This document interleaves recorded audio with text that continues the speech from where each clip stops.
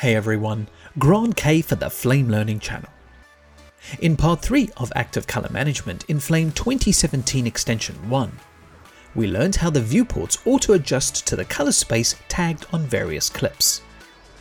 This ensures that you are always able to see the appropriate colors, even if you are working with multiple color spaces and mattes.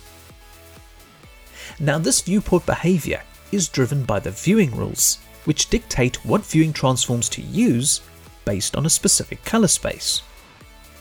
So in part 4, we'll go straight into the viewing rules, discuss how they work, as well as look at the workflow of setting up viewing rules for a specific media.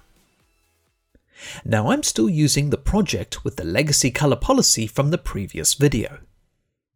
This color policy is a great starting point for getting your head around the viewing rules, because it starts off with the generic color transform basics, such as video, log, and linear, and it's easy to build from that. So in batch, I have a video clip in Rec 709 color space, which is seen through video color space in the viewer. There is also another clip which is tagged as ArrayLog C, and currently this is seen through the standard log viewing transform in the viewer. Finally, the last clip is a Scene Linear EXR, which has been tagged as Scene Linear Rec 709 sRGB. I have chosen this to be viewed through a linear photomap LC viewing transform in the viewer. All of the viewport's active behavior is driven through the viewing rules. So let's leave batch for a moment and go to the Flame preferences. You can use the on-screen menus at the bottom of the interface, or press Ctrl-Alt F6. Now switch to the Color Management tab. Now we've already discussed the majority of these settings in the previous videos. Just click the Viewing Rules tab. So these rules allow the viewports to auto-adjust to the tagged media. These are what will appear in the viewports when you look at your media. If you don't want specific viewing rules to be applied, you can mute them by disabling the tick next to the rule name.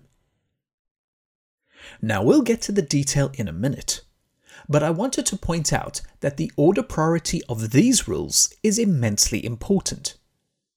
It operates from top to bottom, and the highest priority rule for a specific color space is the one used by default as a starting point for various tools throughout the application.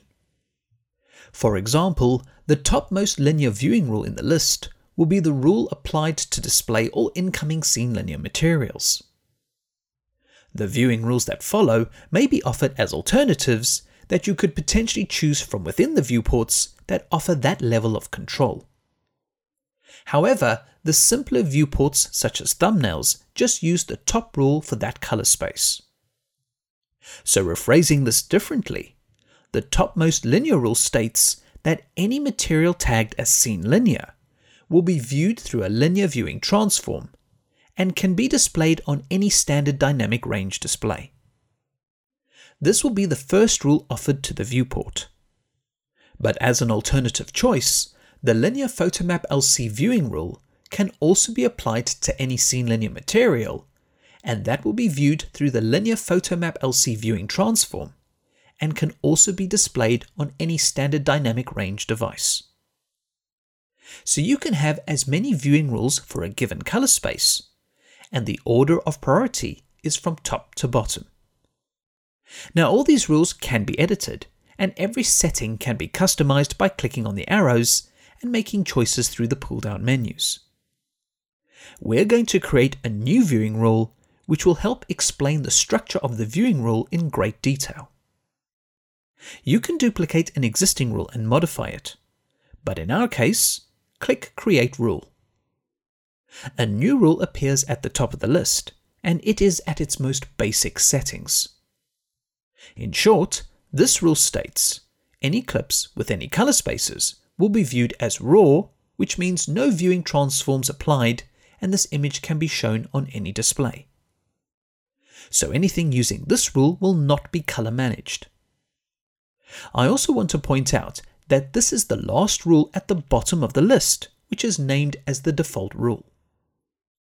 So if none of the above viewing rules can color manage the viewports, then the last thing to do is display the image as raw and unmanaged. Coming back to our new rule, we'd like to set it up to apply the correct viewing transform to any ARRI-log-C media imported into Flame. So firstly, you set the viewing transform. The viewing rule needs to know what viewing transform to apply to the viewport in order to correctly display the tagged material. By default, the view transform is set to raw. This does not apply to any viewing transform. Leave it as is. When you click this pull-down menu, you are presented with a whole range of viewing transforms to correctly display your media. So go to Cameras, ARRI, and choose Alexa Rendering. When you do this, the remaining fields in the rule autofill with information relative to this specific viewing transform. You can still edit these fields, including renaming the rule. Double-click on the name to edit the text. Change it to something more appropriate to your needs. Now you can also define what color spaces will be allowed by this rule. Clicking the pull-down menu, you could set it to any. This is quite a broad choice, and two things occur. Firstly, any clip with any tagged color space will be subjected to this rule. And secondly, an auto-conversion is applied to get from the tagged color space to the color space expected by the view transform. So to narrow this choice to a specific type of color space, we carry on down the contextual menu. For example, only consider any log-specific color spaces and ignore the rest. But in our case, we want this rule to be absolutely specific to a particular color space. So go to the Cameras menus and choose ARRI and select the log-C color space. So this rule will now exclusively work with any media tagged with an ARRI-log-C color space. So all clips tagged with the ARRI-log-C color space will be automatically viewed through the Alexa Rendering view transform. As a side note, I want to point out that if you've been supplied with a custom viewing transform, it is possible to create a new one through the pull-down menu, and you can configure it according to the required specifications. I'll cancel this, as we've already set the viewing rule up for ARRI-log-C. Now the final part of setting up a viewing rule is to set the allowed display. This means that you can offer views only for certain monitors. For example, you could have a 3D LUT that is for a specific viewing device, SDR or HDR, etc.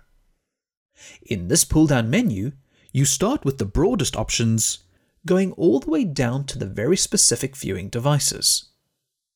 So any means that the auto-conversion is applied from the color space produced by the view transform to the actual monitor specified in the preferences. For example, my VT produces Rec 709, but I am using a wide gamut monitor.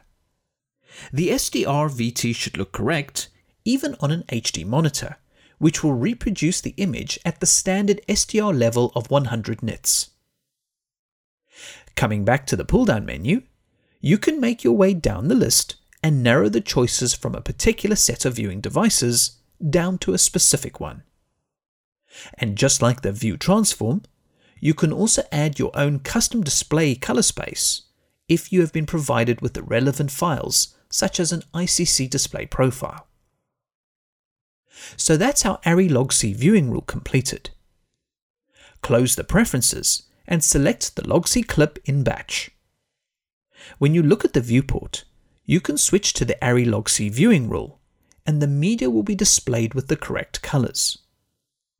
This viewing rule will now apply to all clips in the project tagged as ARRI-log-C. Finally, I'd like to finish off with some useful diagnostic tools in the viewer. In a previous video, I mentioned you could manually adjust the exposure, contrast and gamma on top of the viewing transform. You can toggle this on and off with Ctrl-Shift-tilde. But you can also set this up as a set of presets through the color management preferences. Go back to the Color Management Preferences and choose the Diagnostics tab. Here you have a set of 10 presets you can customize to apply exposure, contrast and gamma to your image to temporarily see any extra detail in the darker or brighter parts of your image. These are mapped to Ctrl-Shift using 0 through 9 on your keyboard. So the viewing rules, just like the import rules, are totally XML based. Everything can be customized either through the Color Management Preferences or an external XML editor. So whether you're a small facility or a large facility dealing with color management, the Flame products should be able to sit in any color pipeline. Remember to check out the Rules Example Color Policy to see more examples of input rules and viewing rules as you get used to them. For more information on these features or any other color management functionality, please read the Color Management documentation for Flame. In Part 5 of Active Color Management in Flame 2017 Extension 1, we switch from features to workflows and look at how to manage a simple scene linear workflow from beginning to end. This type of color management is quite common for a lot of other compositing applications, and you can emulate this in the Flame products. Comments, feedback, and suggestions are always welcome and appreciated. Thank you for watching, and please subscribe to the Flame Learning channel for future videos.